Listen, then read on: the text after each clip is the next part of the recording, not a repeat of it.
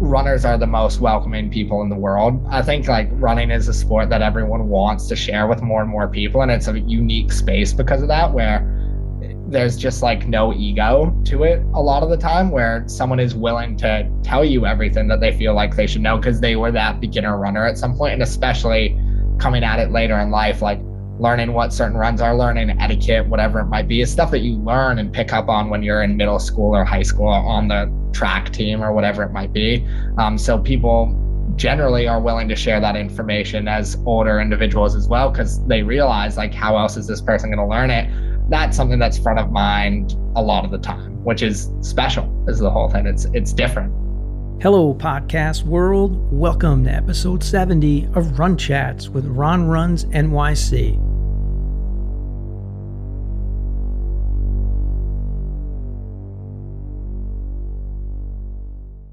I'm stoked to share this convo with local New York City running rock star and co-founder of the Lost Boys Track Club, Tim Rossi.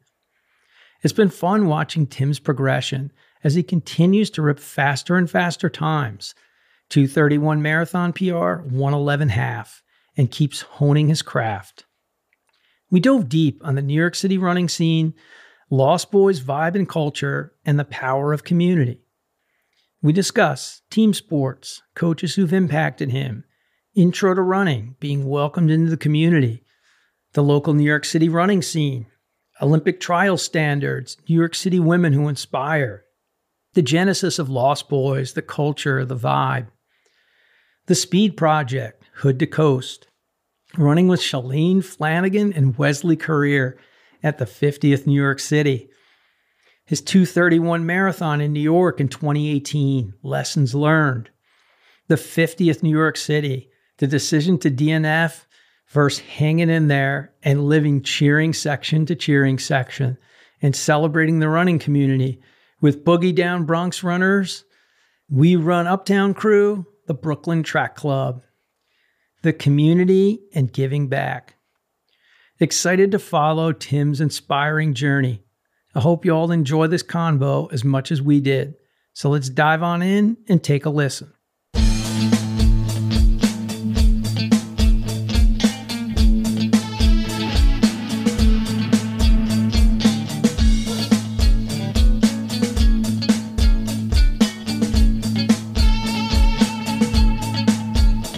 Tim Rossi, welcome to Run Chats with Ron Runs NYC. How you doing tonight, brother? Dude, I'm doing well. How about yourself? It's good to see you, man. Tim is super well known in the New York City run community. He's a local legend with the Lost Boys, so stoked to have him on. But for all the Run Chats listeners that are not in the NYC area, how about just a little brief intro on where you grew up, family life, a little bit about sports, just to say a little intro. Yeah, and I'll attempt to keep this one brief, but Tim Rossi, born and raised in New York City. Like you said, running in New York City now, co-founder of the Lost Boys Track Club. Like to think I'm pretty involved in the New York City running scene, which is a community that kind of brought me into the sport. I grew up playing every other sport that was not running. Essentially, I was a soccer, baseball guy in high school, and then I dabbled a little bit in football and basketball simultaneously.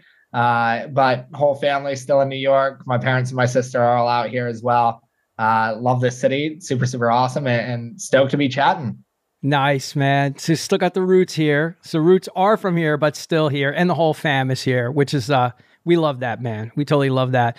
And yeah, we'll definitely dive into the whole Lost Boys story, like as we get into it a little, but that's always fun. I love to hear people that played a lot of other sports growing up. You know, it's also just interesting, man, because you see those certain types of kids, they were lacrosse only. They had a lacrosse stick in their hands. That's all they ever did. They wanted to become a lacrosse player. They played field hockey. They played tennis. They played golf, but they were that singular focus on only one sport. For me, I went season to season, man. It was football, basketball, baseball. Then it became football, wrestling, baseball, and, you know, Division I college baseball player. And, you know, I didn't start running till my mid-30s, like 33-ish, you know, somewhere around there.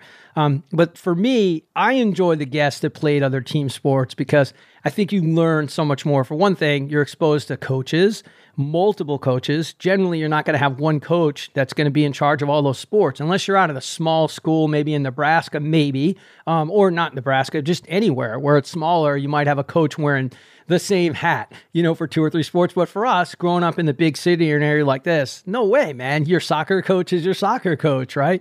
Your baseball coach, whatever. Did you have a favorite coach growing up, like in your grade school, high school years, and what made them your favorite? Yeah, it's a funny one. Like, I mean, the real funny story is in my high school. You're completely right. We had different coaches for everything.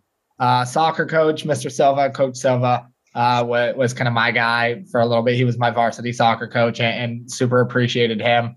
Mostly because like our soccer team was super, super good, and I was in no way like the best player on that team. I was coming off the bench most games a lot of the time, but I was on the team my junior year. I was on the team my senior year. In my senior year, I kind of grew into a role on the team to the point where I ended up starting our semifinal game in states, which was super big for me from like an athletic piece, because I was coming off the bench most of the time. And then the most important game of the season, he like entrusted me to play the entire game, which was super, super awesome. Unfortunately, we did not win states that year. But that, like, for our school specifically, soccer was the best sport at my high school. Like, it was a sport that we were best at.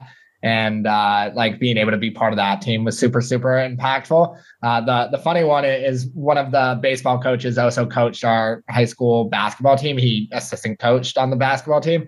But it was funny because I was really good at baseball and loved those coaches as well, but was not as good at basketball. And he had to cut me from the basketball team, knowing that I was going to play varsity baseball. I played varsity baseball since my freshman year in high school. And it was just in hindsight, it was a funny conversation. I'm sure it wasn't fun for him, but he like pulled me aside at the last tryout and had to tell me my senior year that I wasn't going to make the varsity basketball team, which completely fair in hindsight, especially. And actually, the reason that I first started running, I put it in air quotes when I say that, because it was really, I joined an indoor track team that my school had my senior year of high school, just because I enjoyed kind of playing a sport throughout the seasons, and I didn't have a winter sport not playing basketball that year. So it ended up kind of being that first entry level to running, which was super, super fun as well. But yeah, man, I mean, that tons of people that you just go back and look at and like super impactful, obviously, in athletic journeys with the team and just like how to approach anything like that. And like you said, truly enjoyed doing a variety of different stuff, just really liked different sports. And being a New York kid, like every kid wanted to be Derek Jeter. And then again, at my high school, soccer was the thing. So everyone really wanted to play soccer as well because of that. Awesome, man. Love the background. And, part of it, I mean, I don't know, I'm asking more just my own shape out of this. For the soccer journey, you had to really earn that spot, man. There's a lot to that. And anytime we really fight for something and we're on the outside and it doesn't even look like we're going to get there, and then we end up making it and we're on a starting team late or get to start in a huge game like that, we don't forget that stuff. It doesn't matter if it's high school. It doesn't matter if it's D1 in college. Like that's part of that journey. Like, you made it from a spot where you weren't there. You were second team, maybe even floating around third team. You're playing, you're a fringe, you're on the team, you're working out, but you ascended, So part of that is whatever you had to do to impress that coach. I think you said his name was Coach Silva, but whatever you had to do, that's how we learn, man. It's like, okay, what do I need to do? Because I want to get out there, man. I want to be on the field when the game is being decided. I want to be on the field when we're playing for states. And, that's what makes, multi-sport, team sports stuff so impactful, right? So, I mean, that was a big part of the journey, right? Trying to get out there and be a real contributing member and then actually making it and being out there with your boys. Yeah. It's a super tangible to exactly what you're saying. Like, you improved enough to get to this point, and it can be anything as well. Like it could be making the team. It could be making it to varsity when you're on JV or whatever it might be. And it's one of the fun things where like you have those tangible goals of like, oh, I have improved enough to get to this point or whatever it might be. And yeah, you're completely right. Like it's the things that you remember. It feels like like the work that you put in was completely worth it. And not that it wouldn't have been worth it if that hadn't happened, but it's just like, oh, look, like all of this work that I put in did get me here. And I'm sure if it wasn't me starting that game, it would have been a different experience within one of the sports. Maybe it would have been something with baseball, whatever it might have been. There'd be something that comes front of mind when you ask me about stuff like that. But it's one of the fun things with team sports is like, or sports like soccer and baseball are great examples of like you can put in an absolute ton of work and practice and sometimes not see tangible results. Baseball maybe being the easiest example where like I can hit balls in the batting cage for hours on end and then I get in a game and maybe the pitcher is just amazing that day, or maybe I'm having an off day and like go 0 for 3 or 0 for 4 or whatever it might be. And it doesn't feel like you're getting better in the micro sense because it's hard to zoom out. But things like starting the big game or having a really great performance on the field of play or whatever it might be, those are things that I think we kind of latch onto as like, oh, look, the practice that I was putting in did lead to X result or whatever it might be. That's so well said. Because it's the foundational stuff. I mean, that's where we learn, we learn that we have to put our trust in a coach. And we've all had coaches that are just amazing and they're great and they're legends and, they're on a school wall, right? There's also ones that aren't so great. And, they're telling ladies on the college team or high school team to lose weight and get thinner. And, they're on the swim team, the same thing. Or they're telling guys on the basketball team that they got to bulk up and gain weight and put muscle on. And maybe the kids start taking steroids or HGH. I mean, so there's the great examples, there's the bad examples. But when the examples are good and we're given tangible stuff to work for, that's how we learn, right? So as we're like trying to evolve, become a better defender, play off the ball better in soccer. And I didn't play soccer, but my high school was state champs like every single year. So I was always at their games the way they were supporting us for football and baseball and vice versa. But that's how we get better. We learn our weaknesses, right? We learn our strengths, we learn our weaknesses. That shit applies to running. Like before we get into our running convo and our running dialogue, like we're all trying to get better. But that's what the team sports teach us, man. What are our weaknesses? We're baseball players, man. So like, can you hit a curve? Can you hit a slider, man? Can you hit a split? Are you dead fastball? Are you dead red? Like, are you a power hitter? Are you a gap hitter? Are you just trying to get on base? Like what's your approach to hitting, right? And what is the pitcher trying to do to get you out? How are they approaching, getting you out, the rest of the team out? Like that's how we grow, man. That's how we become better through team sports. So for baseball, you were more talented at baseball. If you're playing varsity as a freshman, I was too. That tells me everything I need to know because there are very few kids that are playing varsity as a freshman in any sport. And if you're playing in New York City, varsity as a freshman, you're a damn good baseball player. I don't care if you're pitching, catching, playing first base, outfield, wherever you are on the diamond, you can play. So how about best or most fun baseball experiences, like going up the ladder, from high school and college?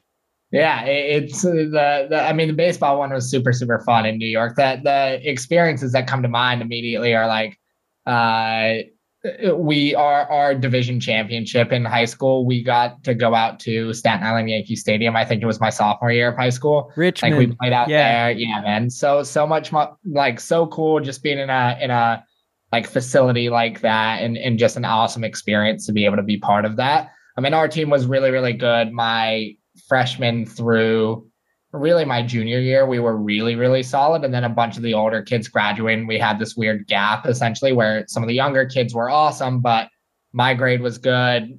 A few kids of us like played super seriously and a few of the freshmen played super seriously when I was a senior. And then the middle grades maybe didn't have as many people playing baseball. And it was this really interesting one. And looking back on it, it's an interesting one from what you're talking about as well, of like, we won pretty much every single game that we played my freshman through junior year. And then senior year, I think we lost pretty much every single game we played outside of one or two. And it was this huge adjustment of like goals and what the goal for the season was and having to calibrate of recognizing like, hey, we've got a bunch of young guys that are going to be great in a few years. But we're not that great right now is the whole thing. And obviously things happen. Like there were a few people in my grade who were getting ready for college and couldn't play that senior year, the spring of senior year, because they just had a lot of other stuff going on. But that was always super, super fun. And then similar to like some of the soccer experience as well, it was actually like an unfortunate one with baseball where my sophomore year I played, but again, wasn't a starter on the team just yet.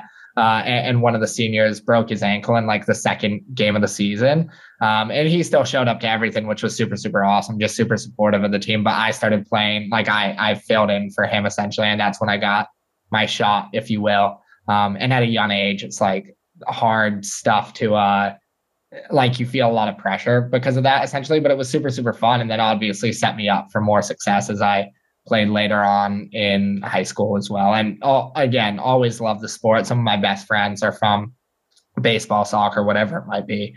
But you're completely right. There's like very tangible things that you can work on every single day. I remember when I like in middle school had to learn how to like backhand catch stuff. Essentially, I could like just shagging like short hops essentially. And when I finally figured that out, it was just such like a big moment for me. And then it becomes part of what you do. Like you don't have to practice it every single day to kind of maintain that skill as well.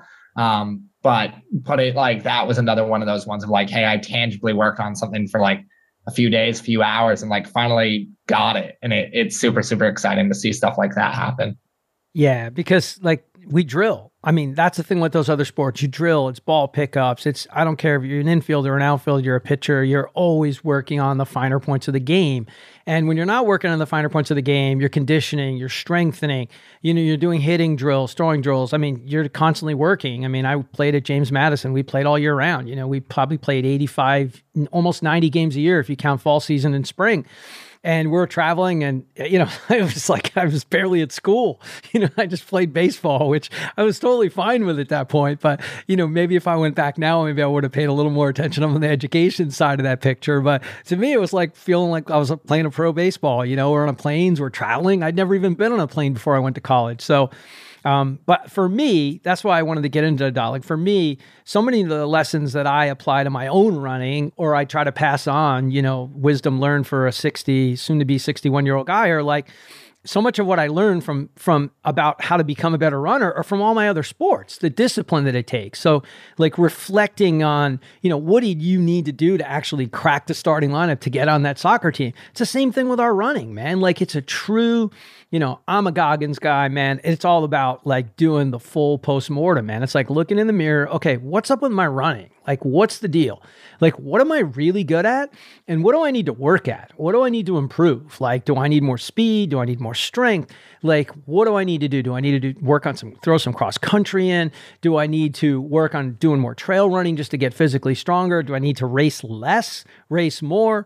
Do I need to focus on like one distance or maybe like one event? Because man, you got to face it. You're like not even half my age, you're way more than that. So you're so young and you have so much time to develop, even though you weren't on that particular running path that a lot of great high school collegiate runners are. You're starting later, which to me is a big advantage, right? Because I really think that a lot of them, sure, there's the Shalanes of the world that are still destroying it. And, I think I saw you in New York, man. Weren't you running with her? Or was it Chicago? You were running with her somewhere, right?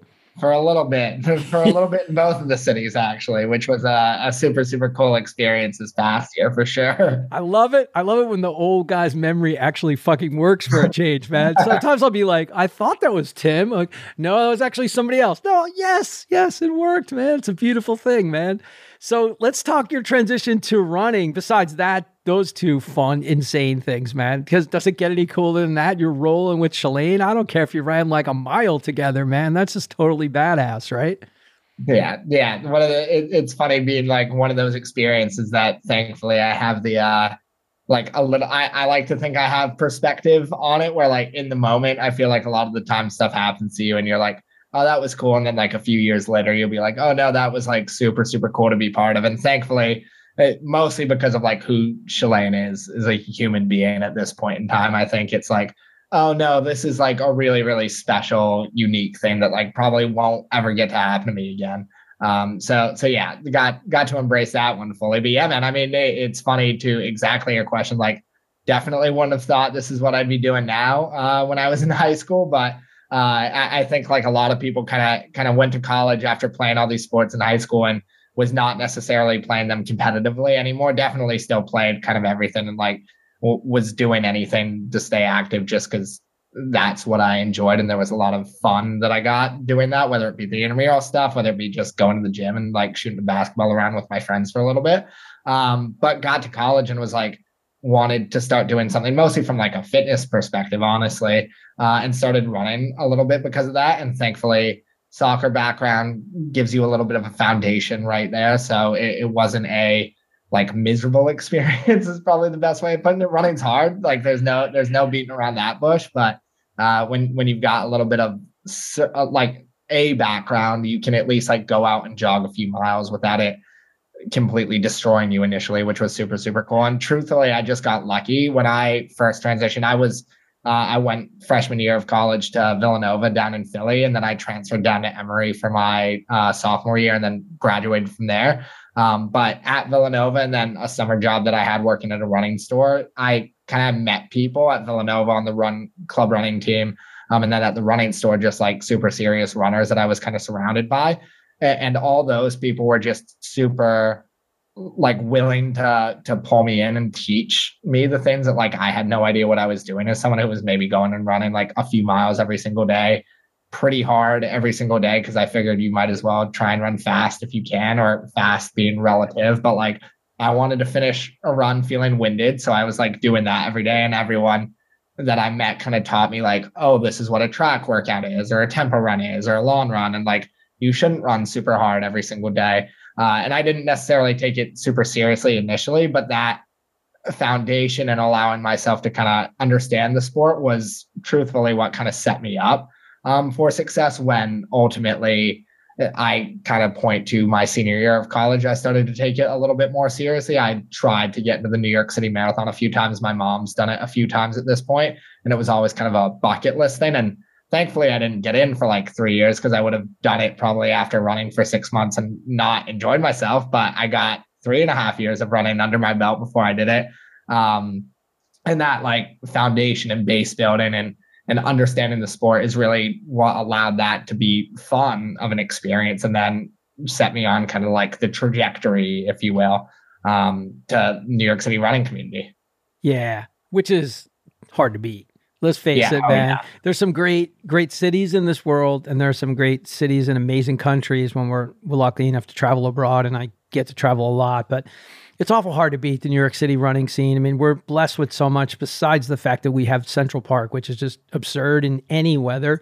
It's 110, it's absurd. If it's blizzard conditions, it's absurd. If it's pouring rain, like whatever it is, whatever the weather is, whatever the season is, it just rocks. It doesn't matter, man. You rip the bridle, you hit the outer loops, you do combinations. It's just great. You got Van Cortlandt right up there in the Bronx. I mean, you can get on all the trails you want there.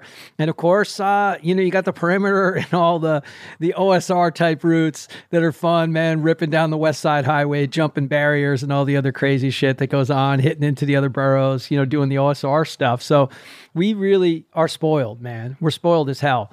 So I want to jump back a little. So you're kind of your first exposure, at Villanova and Emory and, in running stores and that running community. I think that's like the ideal way. If I were going to try to bring somebody in who's truly like an outsider and doesn't understand running at all, like we had our sports background, so we played multiple sports, so we had to run. Running is a huge part of those sports. It may not be that we had enjoyed the running part of it, but, it's like, go fucking laps, go do this. You fucked up, Romano. You better go do this shit. It's like, all right, whatever. Okay. Or I get extra batting practice if I beat everybody in the 5 mile run around the Shenandoah Mountains at JMU. I wasn't losing that, Tim. I could tell you right now, I just took it out so hard that all the 6'5", 240 guys, they were behind me, and if I got a big enough gap and they couldn't see me anymore, they all just gave up. So, I mean, I was kind of destined for running and cross country. I just hadn't found it yet, But your exposure, being at those running stores and having people actually like take you under their wing and explain, hey, don't run every run as hard as you can, or don't do this, or this is a track workout. I mean, in a way, it's totally your first exposure to community, and specifically, quote unquote, the running community. So I wonder if you've ever thought about the impact that had, and did it have something to do with you bringing like Lost Boys to be? Or did that just kind of evolve in time, being around the city, running, meeting a lot of other crazy ass people like me and the other madmen that are out there and ladies that are out there crushing miles? Like, did it have any impact, or do you think it just kind of evolved over time?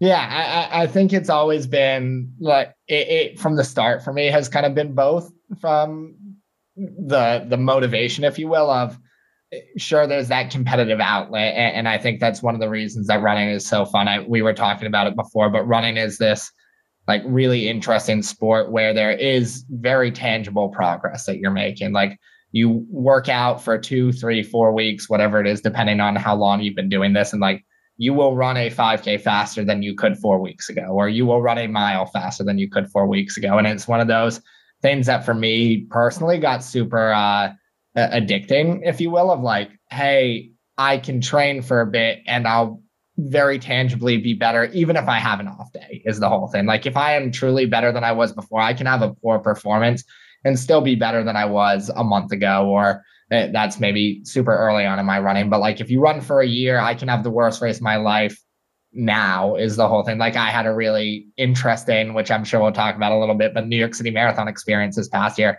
I still ran faster than the first marathon that I ever ran. Like that progress is something that, yes, you can see it in soccer and baseball for all the reasons that we were talking about before, but it's not as in your face, which is a huge part of it. But then simultaneously, and maybe more important for me as well, as the community aspect of it. And more like community is a word that gets tossed around a lot, obviously, but I think the way that I think about it is just the people are like people that I genuinely am friends with, that I want to spend time with, that I am aware like they impacted my life massively. And it's super, super fun to be able to do something like this with people that you enjoy being around. And that's one of the cool things with running, especially in a city like New York, where it's a huge city. There's so many people. And I've had a lot of friends from college who have moved here and described the like struggle of trying to meet their people or friends or whatever it might be, and having this common activity that you're sharing with people, which is a great activity to be doing in the first place for all the like various health benefits. It's great to be able to like, hey, I might not see you this week, but do you want to go and catch an hour run in Central Park and we can just catch up on life and stuff like that.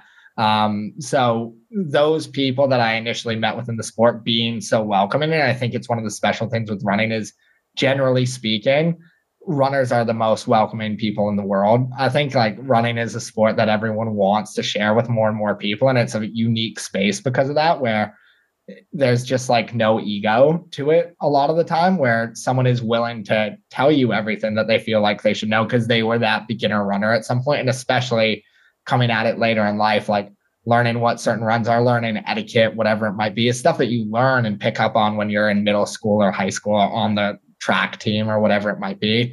So people generally are willing to share that information as older individuals as well, because they realize like, how else is this person going to learn it?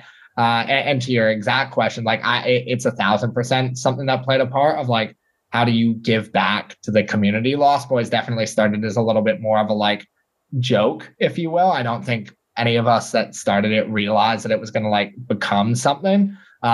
But even outside of Lost Boys, I do think there's always kind of been that conversation in the background of like, how do we give back to or grow this sport that has changed my life, changed my friends' lives? Like that's something that's front of mind a lot of the time, which is special, is the whole thing. It's different. Oh, it's awesome. I mean, it's purpose. I mean, like we all need purpose as human beings and as runners for us to really succeed, to really find our best version of ourselves and really like unlock that mystery, if you will. Like there's so much more to it, man. It isn't just about tempo miles and this workout and smash some crazy shit with Kilgore and do something with another person. Like that's all great. And it fills our soul, man. It fills our cup. It's all great, but it's just so much deeper, man. It's a mystery that takes time. And I think what you said about the community piece, like I always think of like, culturally, like societies where the elders are valued, like in Japan, where old age is valued, man. Like in Indian tribes, it's valued. Like they're the elders. They have knowledge. They want to pass that down to the next generation. And like so much of that is lost, man. Our country and the world and COVID. I mean, these are things that it's not a US problem. It's a worldwide problem, man. We've just been driven into our own isolated states, more or less forced to be apart, where we function best when we're around each other, man. Like I mean, the last time I actually saw you in person was the day of the 10-mile run that literally every running club on the planet does, run the last 10 before New York. And I mean, if I saw one person smiling harder than the next, that's all I saw was smiles. That's all I saw was people feeling happy, feeling fulfilled. And sure, there's going to be some people that are nervous. Maybe it's their first New York and maybe they're scared shit because they actually don't know if they can finish the run. But for those of us that have run before and are there to kind of pass along some wisdom and help and bring somebody out to make them feel a little confident about what's to come, like that's what our sport is, man. It's like give back, share, impart lessons. And then if somebody doesn't want to know what you've done, that's cool too. Like, it's all good. We don't all have to share each and every little bit, but, I just think that that's such a big piece of it. And, like it's so important, the fact that it may have started off as a joke is just better. It's so much better. It's a way more legendary story because like, you don't have to know. I mean, we were talking about Rich Roll before we came on and, Rich is easily my favorite podcaster. And I just think the guy's amazing because, we can talk about running. We can talk about baseball. We can talk about sports and teams and ethos and all that. But I think Rich can talk to like anybody, man, a triple PhD food scientist and, some namaste yoga person and, literally about anything with anyone and have like a meaningful dialogue. And, at the end of the day, man, it's all about giving back. It's all about the community. And, you guys have this super cool vibe and the stay lost and all this other stuff. But at the end of the day, you guys all love running, man. That's what it's about. You all love running and you'll hang with anybody at any pace. You'll run, you're welcoming. It's not like you're going to be like, oh, sorry, man, you don't run a fast enough 5K. You can't roll with us. You can't hang with us. That's not the case. You got some super elite, super fast people in your club that can rip, but man, that's not what it's all about, right? Yeah, you're hitting the nail on the head, and it's been honestly like a topic of discussion for us because I think if anything, the whole like mantra is pace agnostic is something that we've kind of talked about. Like, I don't care if you're running a 4-minute mile or if you're trying to break 10 minutes in the mile or whatever it might be, like whatever that goal is, the whole point of what Lost Boys is trying to do, and it ties into like what the reason that we really became a thing. But the whole point is trying to like encourage people to continue to chase after goals that they might think are super ambitious or aggressive, like the tongue-in-cheek references to the Lost Boys and Peter Pan and Neverland and Never Growing Up and stuff like that. And the spiel that we usually give is when you're a kid, you have these dreams that like feel very realistic, even though they might be absolutely absurd. And at some point in your life, like you decide that those things are absurd. And the point is like, what if you did not think that they were absurd? What if you thought that it was possible to be able to do that? And I say all that to be like, your goal could be something that's super ambitious for you. And it doesn't need to be super, super fast or anything like that. It can be anything like that. And that's the other fun thing with Lost Boys as well, is it's pretty intentionally vague on like what is a Lost Boy. Like, we're not meeting up for group runs Tuesday, Wednesday, Thursdays. We're not putting our team name down at like USATF or NYR races. It's more anyone can be part of it if they feel like they're part of it, which is super, super special. The going back to it, like it started as a joke in that me and my friends that worked at the running store, Jeremy Mulvey and Jerry Faulkner, were going to some of these races locally in New York, like Long Island, New Jersey. And we just wanted a team name to put down. So we kind of spitball team names driving back from one of these races once. And we came up with that and like started putting it down at these races. And it just slowly morphed into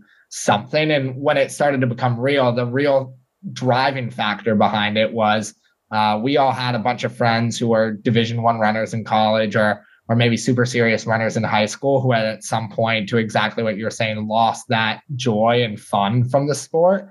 And for whatever reason, they just felt super burnt out from it. And I truly believe that like anyone that ran at one point in their life did it or started to do it at one point because it was enjoyable. And maybe along the way, they had a coach that made it too serious or they started to take it extraordinarily seriously. And maybe that lost some of the joy behind it.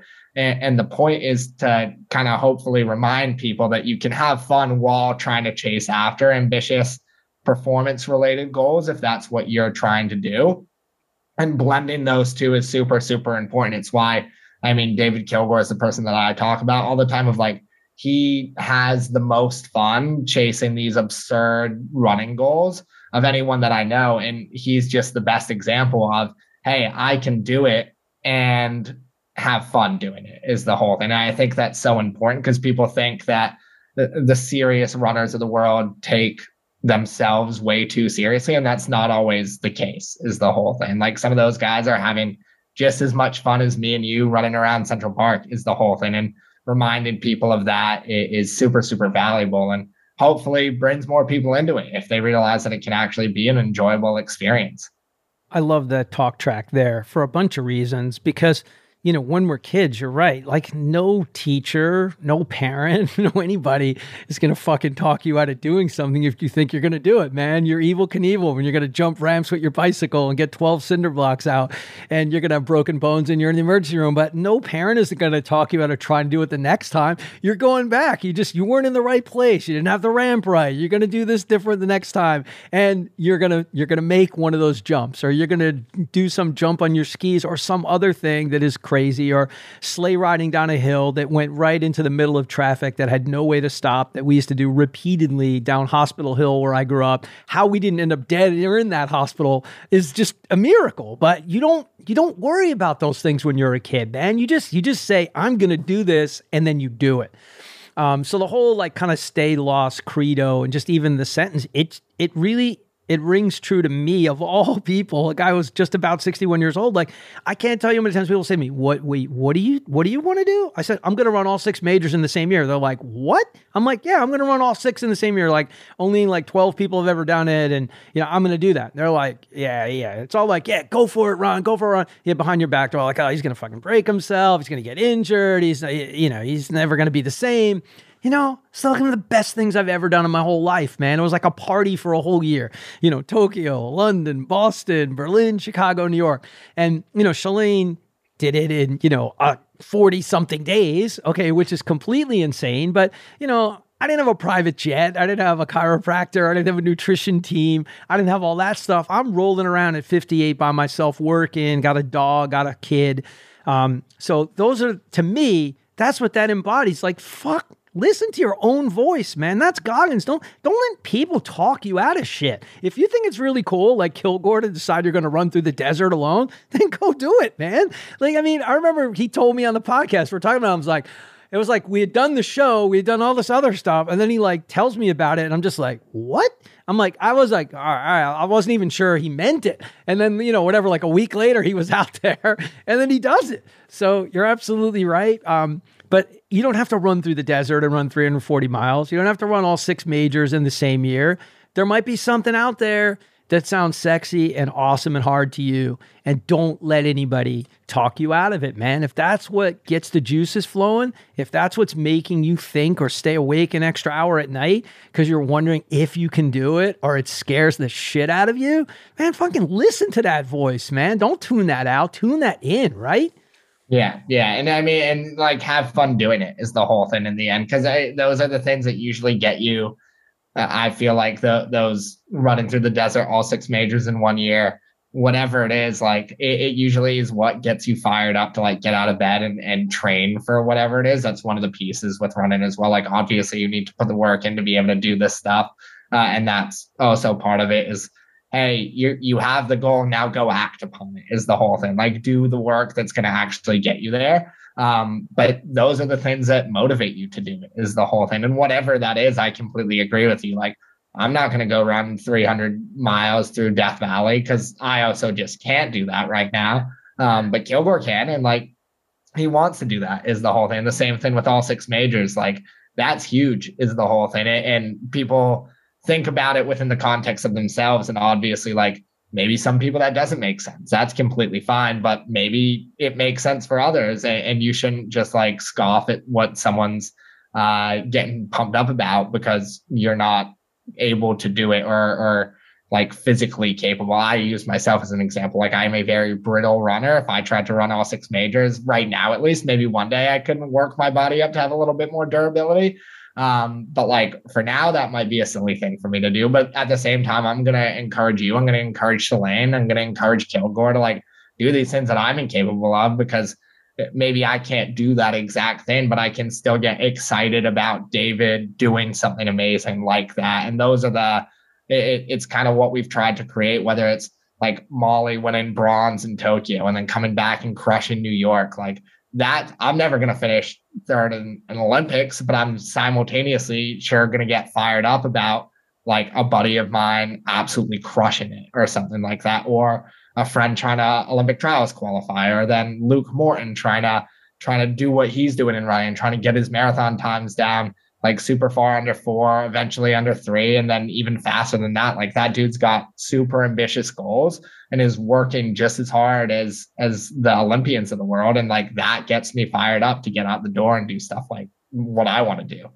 Again, beautifully said. And I think that's one of the cool things about Lost Boys is, you know, Molly, yes, Ben Flanagan has been on my show twice. You guys are all up in Ben's stuff. You're paying attention, but you guys pay attention to runners across the full sport. I mean, track athletes, you know, milers, 800 meters, distance runners, ultra runners.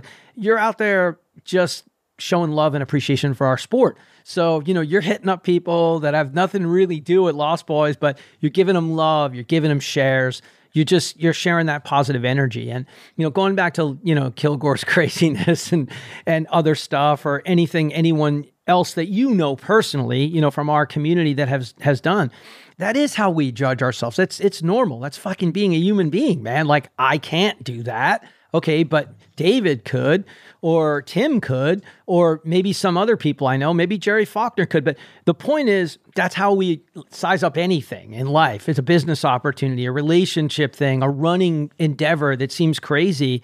Like that's what we do. And we go, oh, I couldn't do that. But I think the big picture is it just because you can't do something doesn't mean you can't get excited for somebody else talking about it, and give them the fucking support, give them the love. Tell them they're on to something, and you can gain goodwill from that energy, right? By sharing what they're trying to do, being on board with what they're trying to do, and supporting what they're trying to do. Because when we find this big stuff, or somebody we know is doing something big, we get to live on that hype too, man. We can feel that, we're a part of it, and we're giving back at that particular moment. And man, that's what makes us better humans, man. When we're doing that shit, it's not just about what the hell we're doing and how fast we can run a mile or a 5K or something else, man. That'd be a pretty short-sighted way to just judge running in our own lives, is how fast we can run a mile or a 5K. Yeah. And I mean, and even beyond that as well, like completely agree. It's super easy to like support someone in what they're trying to do. It's not that heavy of a lift. And I think reminding myself of that all the time, of just, hey, it's super easy to be jacked up about this. Like just support them in what they're trying to do. That's super easy. But then simultaneously, sometimes I might think that I can't do something, and then someone that I very tangibly know goes out and does it. And it's like, oh, maybe I can, is the whole thing, which is super, super cool. I think very tangibly back to what was it? I mean, the 2020 marathon trials and the OTQ chase for the females, when they were all trying to go under 245. And there was this like amazing tidal wave that happened where 245 is fast. First of all, I know everyone likes to talk about how many people qualified for the Olympic trials on the women's side, but like that is a fast marathon time. And all of a sudden, what I like to think happened, and I would argue with anyone that this is what happened, is a few girls that were like pillars of the community, or people that were just known within running circles, all of a sudden went out and were maybe 305 girls, or maybe 258 girls. And then all of a sudden they were 244 girls, and they were doing it 18 months before the trials. And then all of a sudden people started to think like, oh, if Johnny's doing that, not Johnny in this case, if Leah's doing that, or whoever it is, if Emma's doing that, like maybe I can do it as well, is the whole thing. And then it kind of opens the aperture of what's possible. And all of a sudden you get the 250, 300 women that were on the starting line in Atlanta. And that's amazing, because all of a sudden the bar has just raised so much, because it's people that feel very relatable achieving something that maybe you didn't think you could do before, but now that they've done it, you start to think like, oh, maybe I can do it as well, is the whole thing. And I personally think this is what's going to happen with the 2024 marathon trials, where like 237 is fast, but all of a sudden you're going to get a few people this year that are going to run 236, and it's going to get some wheels spinning in a few people's heads. And it's going to be like, oh, well, maybe I can do that all of a sudden. It's just going to be a special one to watch. It's beautiful, man. It's the rising tide. Rising tide lifts all boats, like 100%. I was at CIM, so I got to see some of that in person. And we're blessed to be in the New York City running community. So we saw so many of these different women like Anna Johnson and all these other amazing runners who run for a bunch of different clubs. Didn't matter. Clubs are aside at this point. Doesn't matter, if you're running for Central Park Track Club, Dashing Whippets, New York Athletic Club, all that goes out the window. Why? Because all these women collectively decided, let's work together. We got to get these long runs in. We got to hit these paces. We got to work on our fueling. We got to do these different things. And again, we're spoiled as fuck, man. Like in New York, you don't even have to raise your hand. You don't even have to ask for help. It just happens. Like you starting to see them roll at 7:30 in the morning doing park loops. Like people will be out there riding their bikes, giving them Morton bottles. Like you'll be like, hey man, do you need some help on nutrition? Do you need some help with gels? Like we just do that, right? And when we do it, we feel like 500 times better about ourselves than we felt before we did it, because we're like, hey man, I might have helped Anna. I might have helped, Leanne, I might have helped somebody like make their dream come true. And on the standards, I've had a number of women on who ran in Atlanta. I was also down in Atlanta because Tokyo had canceled. I was one day from flying over to Tokyo to get my second 6-star, and it got punted on again last year, and it's probably going to get ripped away for the third straight year. But being in Atlanta, seeing that race, feeling that energy, seeing how many women, I think it was 390 actually, believe it or not, that qualified, just because I know those numbers more, just because I've had a lot of guests on. In my next episode that's going to drop like probably tomorrow, Mary Denholm, you could not have described her situation. In 4 years, she went from a BQ running 303 or 304 to running 242 in CIM to qualify. Okay, she goes to Atlanta, a far harder course, with the wind blowing people's days upside down. I mean, how many people dropped? How many people did not have anywhere near their best day? She was seated, I think she was seated like 190th or something. She came in 51st. She ran 241 in Atlanta. So it's faster than CIM, maybe by half a minute or a minute, but that's about the equivalent of being like 10 minutes faster on that day, on that course, in those conditions. And to exactly what we talked about, the new standard's harder. There are going to be people who say, oh no, I can't do it. It's going to take a few people to start doing it. And then they're going to get together and rally, and they're going to start saying, hey, she did it. Tim did it. This one did it. Let's start working together. And all of a sudden that number, which seems impossible because it's 6:15s, and now we're dropping down to 6:10s and 6:05s and 6 flat. So it seems crazy, but when you start to work together and you chip away, all of a sudden it becomes something that's attainable. So super cool, man. Definitely on the same page with you on that.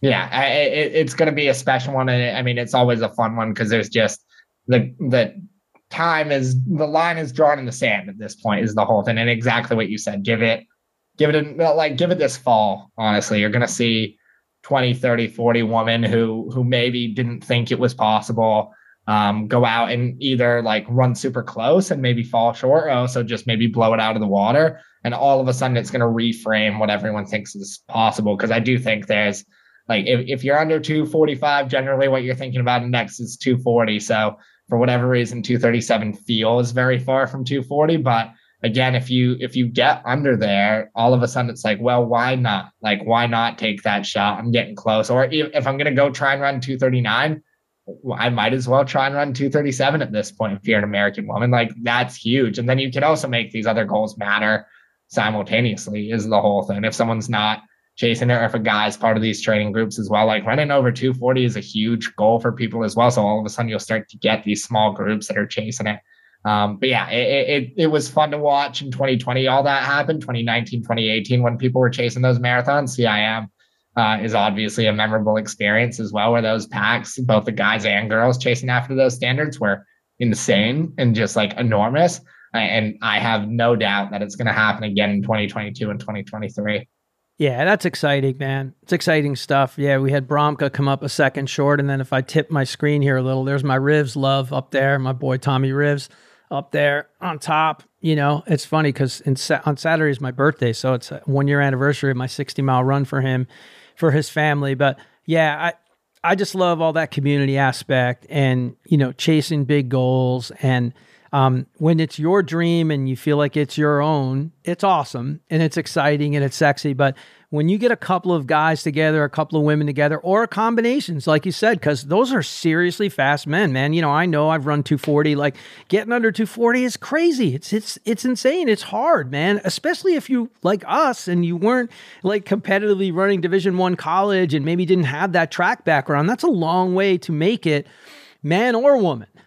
So however you get that group dynamic together, you chop it down together. You know, those miles have to be run, and not just long runs of 2.5, 3 hours. It's work has to get done. Pacing has to get done. Fueling practice has to get done. So, you know, working together will always help collectively, man.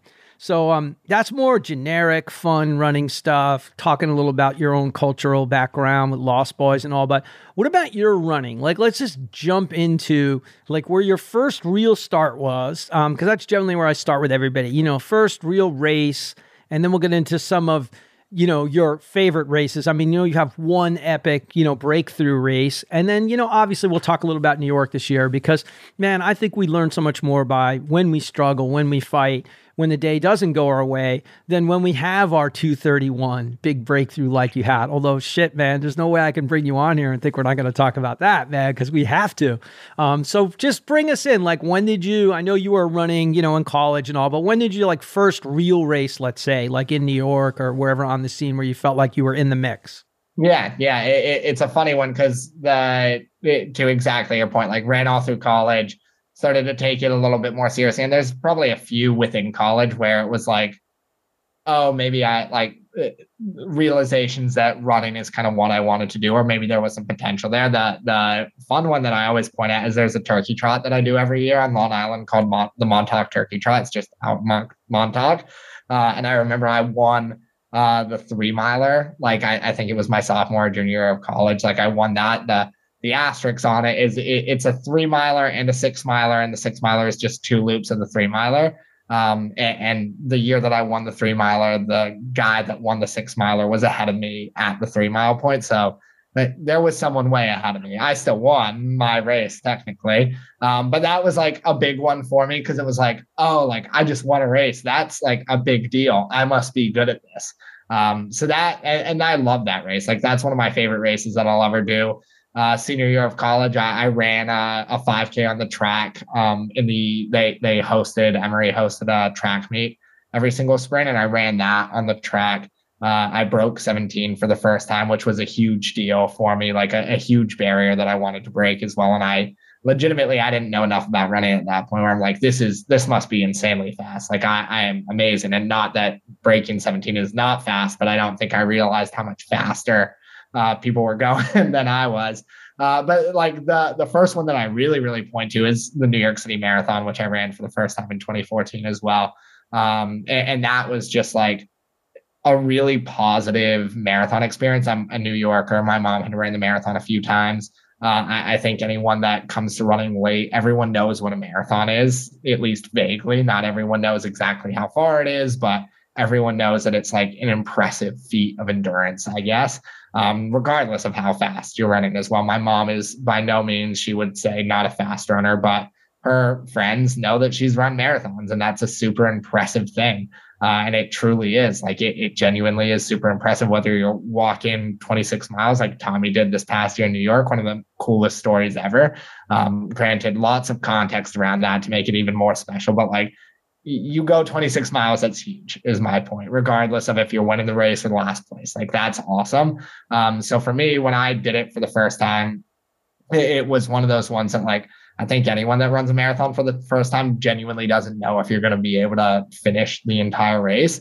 Thankfully, I had a few years of running under my belt at that point. I put it in air quotes of like, maybe it wasn't most serious training in the world, but again, was surrounded by a lot of important people had found a running club that I was part of in the city at the time. I was part of Central Park Track Club when I ran my first marathon, which was amazing. Yeah, there we go. CPTC connection right there. There we go, bro. I remember like the coolest thing was I showed up to the race and I was going to like the Tuesday track workouts and then doing some of the tempo runs in Central Park. Tuesday, Thursday, baby. There it is. Dude, it's still great. It's still going is the whole thing. Yeah. But I showed up to the starting line and for whatever reason hadn't like had this discussion with people that I was running with, but saw two of the guys that I'd been training with pretty consistently, Cliff and Phil. And we essentially all realized that we wanted to run vaguely the same thing. So we were like, okay, we'll run together. And unfortunately, Cliff had an issue.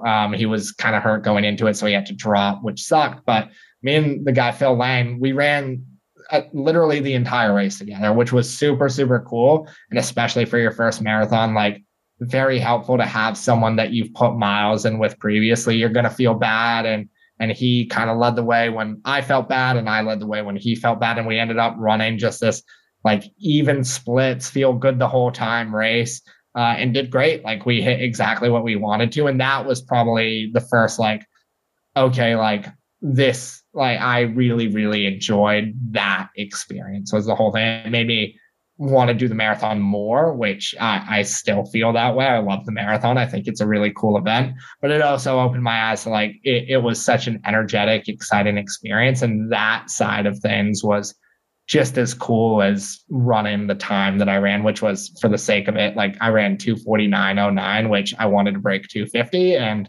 that's what happened. And I legitimately will never have a race that's like executed as perfectly as that race was. A perfect go-to plan first race with someone you've cranked a lot of miles with. That almost never happens.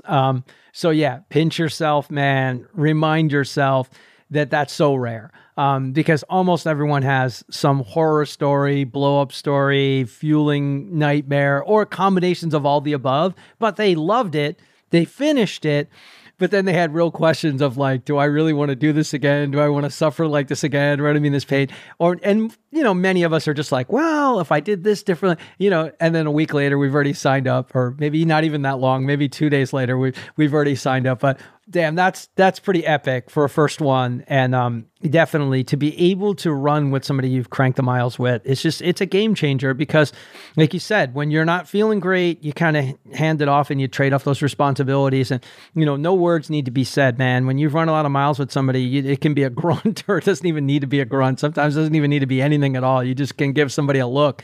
And, you know, it's like Kipchoge, if he doesn't want anybody running near him, you know, when he starts pointing at, you know, what's his name, Adole, you know, in Berlin, and, you know, he stared down Galen this year and gave him the freaking evil eye in the Olympics, man.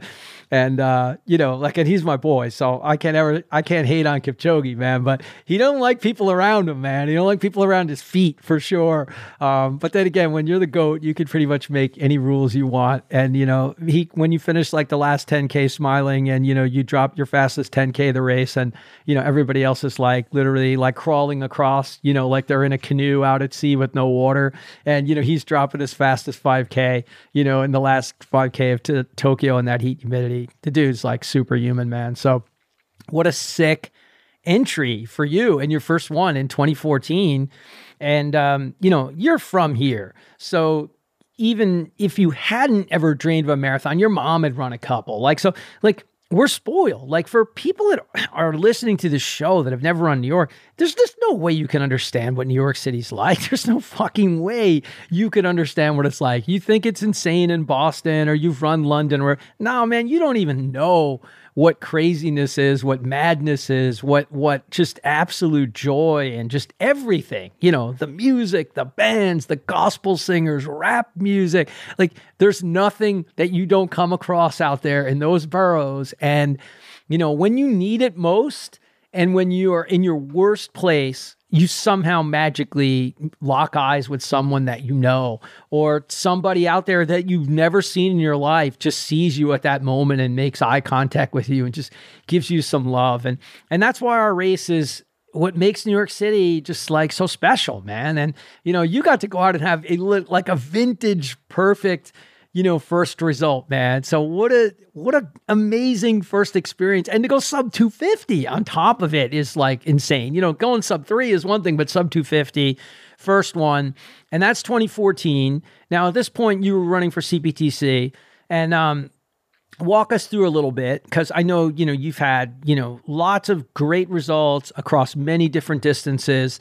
Do you want to tackle your big breakthrough next and talk about that race? Because, that's just like next level, where you've taken it to in that one particular race. So we should probably talk a little bit about the race itself and, what was it like in your build up to it? And, because that's important, man. Maybe you could figure out, what put that one together for you so well, and maybe obviously try to use that as a blueprint moving forward.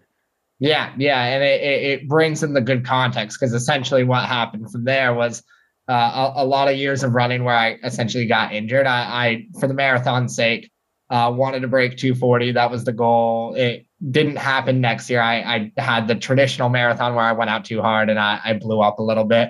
But then, like a lot of people, and I think it's one of the trickier things we were talking about, like coming to the sport later as well, of just maybe a little bit of naivety where I learned that there were people doing like tons of miles. And I was like, oh, I should be running tons of miles if I want to be good at this thing. So got over ambitious, and unfortunately ended up in like a what I would describe as like injury cycle, essentially, where I had every classic overuse injury. I had a stress fracture of my second metatarsal, my right foot. Then I came back from that and stood on a rock during a run and rolled my ankle and fractured my fifth metatarsal, which was unfortunate. And then again, a few months later, I had a stress reaction in my right shin. So 3 things over kind of like 18 months that were, in hindsight, again, super, super interconnected. And essentially where this bleeds to, it's like I think it's fall of 2017 where I've gone through all of these injuries and like just super frustrated with it. And it took all 3 of those for me to fully take a step back and really be like, okay, I need to like let my body start to come around. So I very much slowed running down, like pulled the miles back pretty massively, and just started a really slow build up for the 2018 New York City Marathon. I ran the Brooklyn Half in May.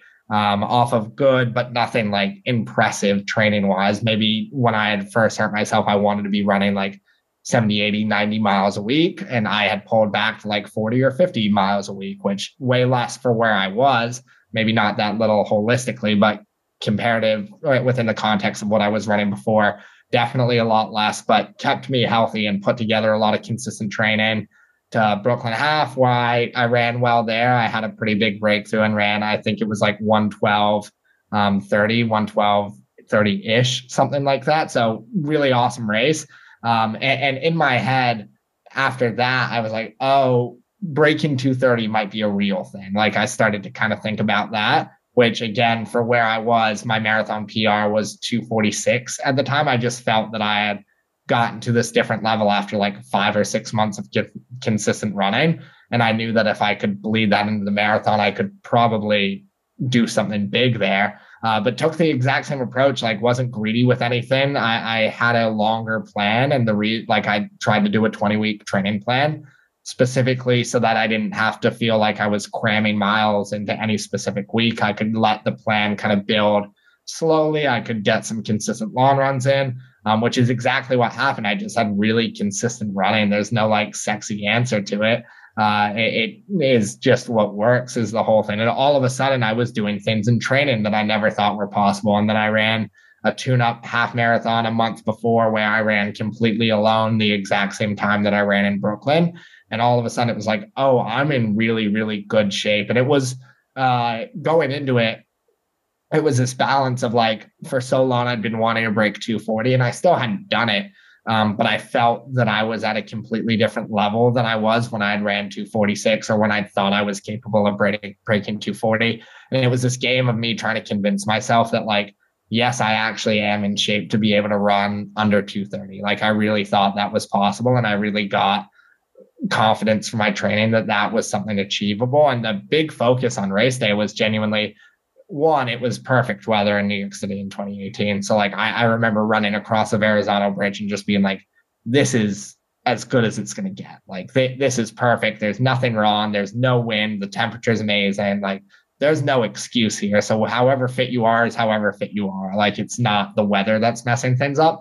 But I focused very explicitly on during that first half, every time that I was worried about running too fast, I was like, you just need to get halfway under 115. Like if you put yourself in position to run under 230, like that is a win on the day, which maybe I was focusing a little bit too much on the first half. I don't think so with where I needed to be, but I came through the first half in like 115.35 or 114.35, I think is what it was, or right around there. And I was like, okay, amazing. Because I had like gotten over that mental barrier where at that point I'd committed to it. Like I was going to try and run under 230 and try and hold on the rest of the way. And obviously the last 3 miles, it's hard to say I even blew up, but it caught up to me at one point, like coming up Fifth Ave and getting into Central Park. Like it got super hard at the end, which is not surprising. I ended up giving a few seconds back in a bunch of those miles, which in a marathon, it just adds up super, super quickly.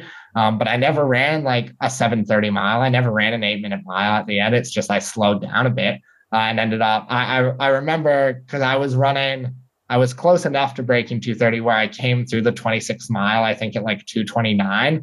And that was just really cool because I got there and like, sure, I fell short of my goal of breaking 230, but I'd had this like 15-minute PR. I more than anything, I'd convinced myself enough that I was capable of breaking 230 that I truly went for it and was able to run 231 because of that. And that was a super, super powerful one for me where it was like, okay, you can do this is the whole thing. If I had gone out and tried to run under 240, maybe I would have ran like 238 because I would have picked it up over the second half, but I would have left so much time on the table. So I was able to really believe that I was capable of something that I hadn't thought was possible previously, and then went out and tried to do it. And yeah, fell a little short, but again, did so much better than I dreamed was possible because I thought that I could do something that was insane.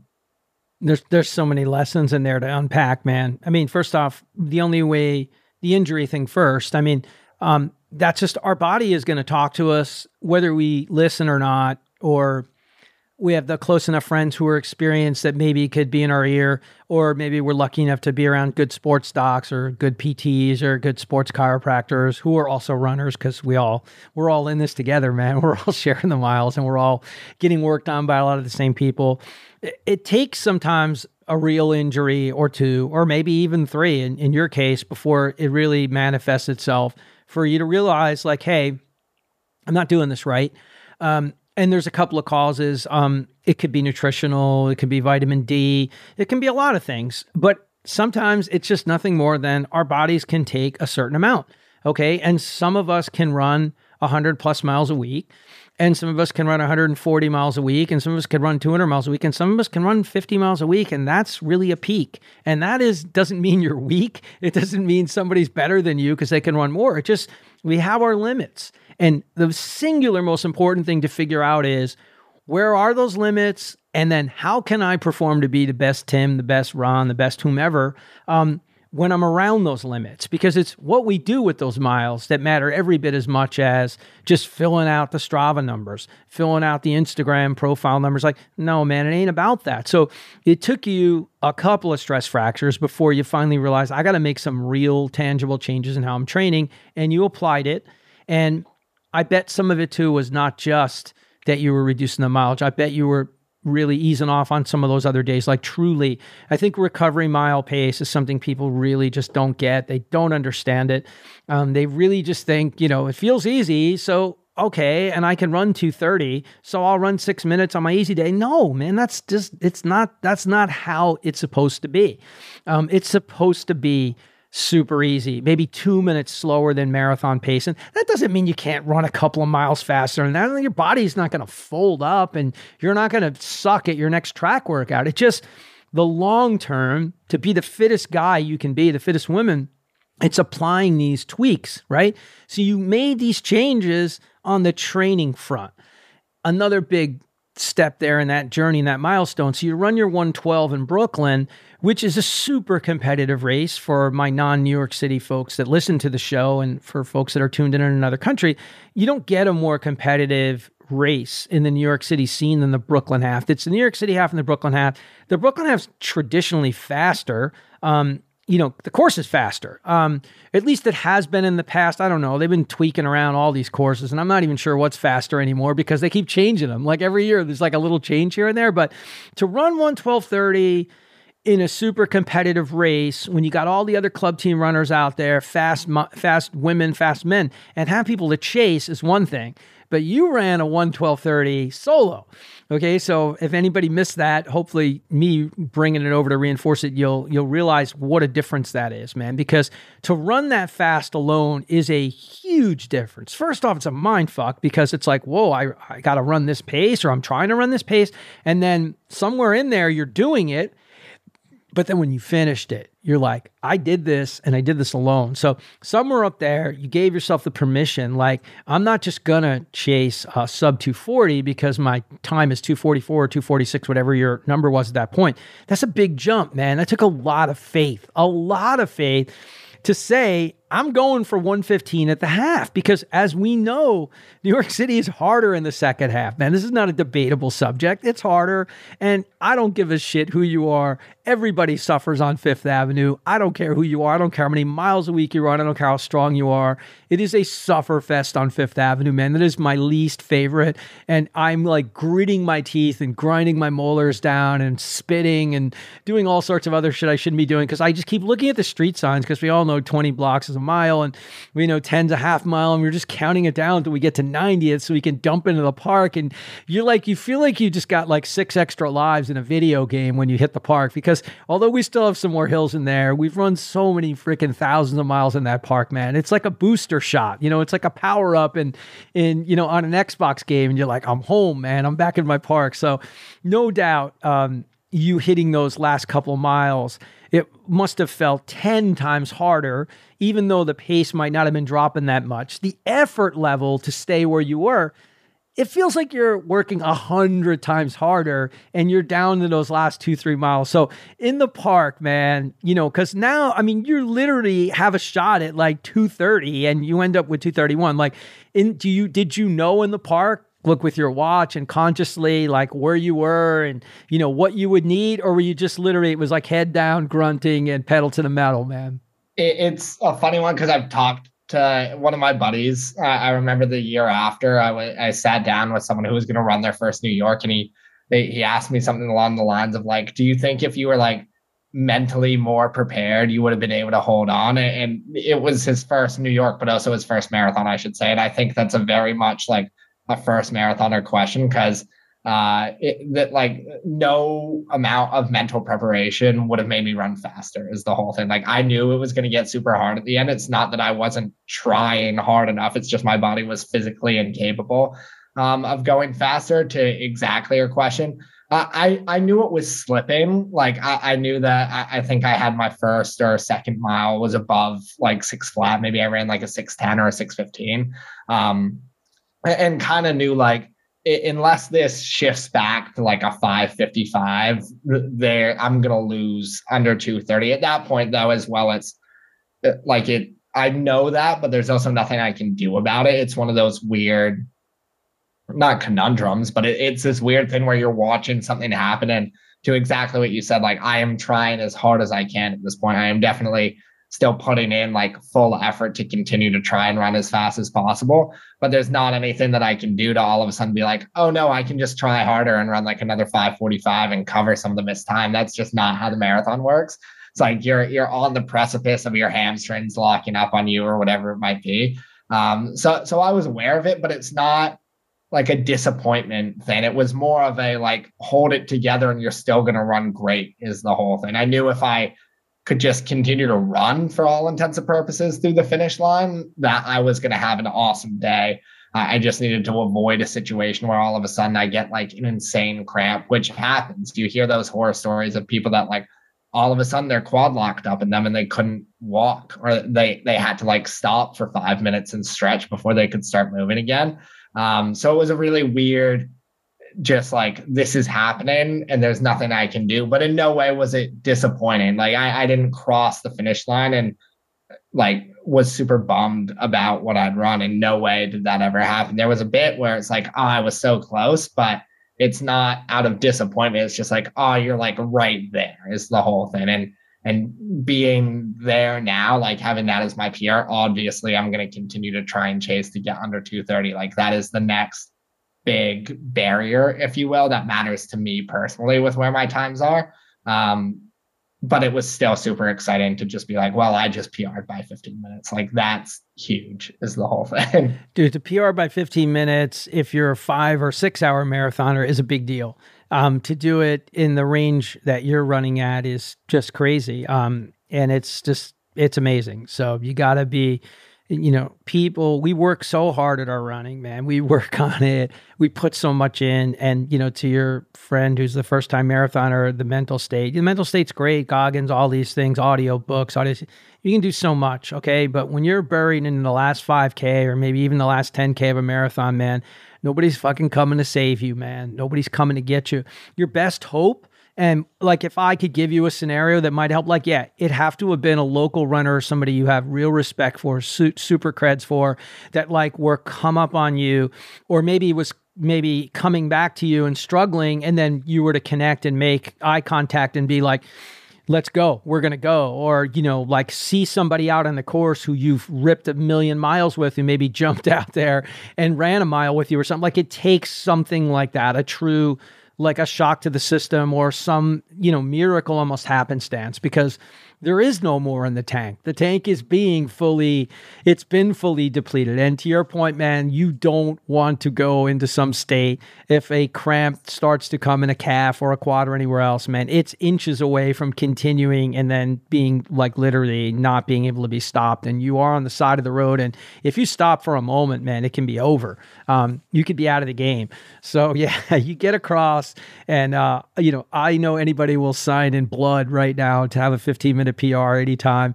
And to rip at the 231 is one thing, and to crush your PR, but to do it in New York, that's home school, man, hometown, and no doubt the toughest course of the majors. It's not even a debatable subject. It's not even close. Toughest course, just because we know it and you know the terrain. It's the toughest course. That's it, man. It is. It's going to test every ounce of us. And although the crowds are insane and we can like thrive and feed off of it, it's still brutal, man. The concrete, the bridges, everything it throws at you, man. And then even though we've run 1 billion miles of that park, man, it ain't easy, going up and down those hills at the end, man. I just know, when we go down over by the boathouse over there, that going back up that hill, even though you've done it like 400,000 times, every time I look at that in the race, I'm always just like, are you kidding me, man? Do I really got to go up this hill now? Like, like everything hurts at that point, man. Even going up by Tavern on the Green seems like it's like a 12%, climb, and it's not. I mean, every day when we're doing our regular runs or closing out a tempo run for CVTC, you rip by there like any pace you want. But at the end of the marathon, you're like, I can't make it up this hill. Like I'm stuck, give me the oxygen sensor, man. So, all right. So the 231 total insanity is 2018. I ran that year, an awesome year, fabulous weather, as you said. And you got to celebrate with your boys, man. So you're coming off that. That's your high. Your half PR at that point is like 112. From there, we know you had an issue this year, which we can talk about. So you do your writing. Is it Tempo Journal or what? Yeah. It's Tempo Journal, right? So you wrote a piece for that. And it was terrific, man. I loved it. And if you want, we could talk about that, or if you have any other races or any other like big moments. It doesn't have to be a marathon, a half, another race you want to talk about or anything else before we jump into that. Yeah. I mean, the one that bleeds into it and probably the coolest running experience that I had, which unfortunately is kind of what has put me back in a little bit of a injury cycle, if you will. I did Speed Project in 2019 as part of the team that set at the time the course record. I ran with the Blue Ribbon Sports team. Like hands down, coolest experience ever. I'm sure if Kilgore didn't talk about it, because it sounds like he talked right before he went out there. Like Kilgore is the guy to talk to about Speed Project. He's got better stories than I do, but that race was like coolest race that I'll ever be part of. Just absolutely absurd. I think the way that my team ran it, we were doing shorter intervals that you could run faster. I think I ran like 90 times over the period of 30-ish hours, a little more than 30 hours. I think it was like 31 is what our team ended up running. But like Santa Monica Pier to the Welcome to Las Vegas sign, just so cool to be part of something like that. And wouldn't change it for a thing. In my IT band, unfortunately, gave me a massive issue after that. And then I think it's interrelated to some of the other like hip issues that I've had since, but we're working on all that stuff. And again, like would not do a race like that again. Just because it's such a unique experience and such a cool like relay experience. I love Speed Project and then Hood to Coast, which is a 12-person relay out in Oregon. Those styles of races I just think are so special because that team atmosphere is something that you don't get all that often in running, in that very tangible relay sense. Yeah, I think 100%. And I haven't been blessed to do either of those, but I'm very familiar with both Hood to Coast and, Desert Distance Speed Project, Desert Project, whatever the hell it's called. I don't know, DSP, whatever the hell letters you want. But I can't believe that nobody's cooked up, between Trials and Miles or somebody. We got to cook up some more of our own stuff like that from here, running from here to Maine or Boston or something. I don't know, man. We can do anything we want, man. We can just create stuff or just keep running around New York City. I don't know, lap it like 20 times or something. I don't know. You just make it like some kind of adventure thing. I mean, obviously we have OSR races and we've got all sorts of different styles of things, but I definitely think more unique things like that, because that element of you're up next, like you got to answer the call because you're on the team. Whether you're sleeping in a van or you're wherever the hell you're doing in a coach bus or whatever you're doing, like the team's dependent on you, man. So you got to answer the bell. And yeah, the injury part, it's a big part of our sport, man. It sucks, but you know what? You figured it out the last time before you came in. So, ITB, hip, this and stuff, they're so close together. They're so related. I mean, stuff, it goes from the ground and it just travels up. And, it starts at our feet and it works our way up, man. And, it isn't easy to figure it out, and changing shoes and running on different surfaces and just, trying to change things around clockwise, counterclockwise. Man, you change up every single thing you can about your runs, even shoes, wearing Hoka's, more cushioning. Like, man, just change every single thing you can just to try and see if any of these things help alleviate some of those until you get back to that fully grounded, healthy state again. Because when we're not, then obviously we can't perform at our best. So do you want to talk a little about your piece you wrote, about New York City and your experience, man? Because I think as cool as your 2:31 is, and it is fucking amazing to have a 15-minute PR and run a time that's that fast, it's insane. I also think there's just so many lessons learned in that last race for you and, just what it meant to you, and how the choices present themselves, man. Every single mile out there, the fork in the road is there saying, I don't have to do this. I'm going to finish with this time. And that's so much. Every one of those decisions are going through your head at every single moment. So rather than me try to remember what you wrote, because you wrote a beautiful piece on it, talk me through a little bit about the race, because I know you weren't coming in particularly healthy anyway, because I know when we talked at the end of that 10-mile run, we had kind of shared a little bit of that, which was really the last time I saw you. Yeah. It's funny looking back on that 10-mile run, being like, oh yeah, you probably knew a little bit of what was to come was coming at the time, but you have a little bit of naivety for sure. But yeah, I mean, the context obviously is one, COVID happened. That's like a very real thing. And I was pretty banged up at the beginning of COVID. I was having a relatively serious hip issue that I couldn't necessarily figure out. Which thankfully one of the like massive silver linings of COVID is with all the races getting canceled. And I say a silver lining, obviously COVID was absolutely miserable and continues to be absolutely miserable. But when races got canceled, it kind of resulted in this thing where I was willing to shut my running down for a little bit, which was crappy as well. Just not getting out of the apartment for a little bit. Those are real things and real reasons why people started running, which is exciting. But shut some running down, figured my hip thing out for the most part in 2020. And then unfortunately, just like a few weeks before New York, it started to kind of rear its head back up just as my long run started to get long again. So I ended up in this weird space where I felt pretty fit. I'd run a good, again, half marathon in the build up. I went over to Copenhagen with a few friends. and ran like 1:11:30, which we talked about 2018 just now. Like that's faster than I ran in 2018 and my build up to a 2:31. But then my hip kind of went sideways on me, and I would run like I did my first 18 miler, and it got so sore that I had to take 2 or 3 days off. And then it was kind of that like dance at that point where I'm 4 or 5 weeks out and I want to get to the starting line and still put some real work in, but also get myself there healthy. So my mileage had scaled back, my workouts had scaled back. I was taking a lot of days off. But I still got to the starting line and like felt good was the whole thing. Like I felt capable of running a marathon essentially. I didn't know exactly what I was going to be capable of running, but I kind of guessed based off the half marathon that I ran, hopefully based on where my fitness was, that I could end up in this like 2:35 range, if you will. And the thought was, even if I go out too hard, it's probably not too hard where I couldn't bring it back reasonably and just not explode, which did not happen, unfortunately, because what happened was I ended up running, I ran the first 8-9 miles feeling pretty good. Honestly, there was a good group of us. He talked about Shalane. Shalane was right in that group, and a few other local buddies, which was super, super cool to be part of that. The fun story that I like from those first few miles is this guy ran up on us at one point. I looked over.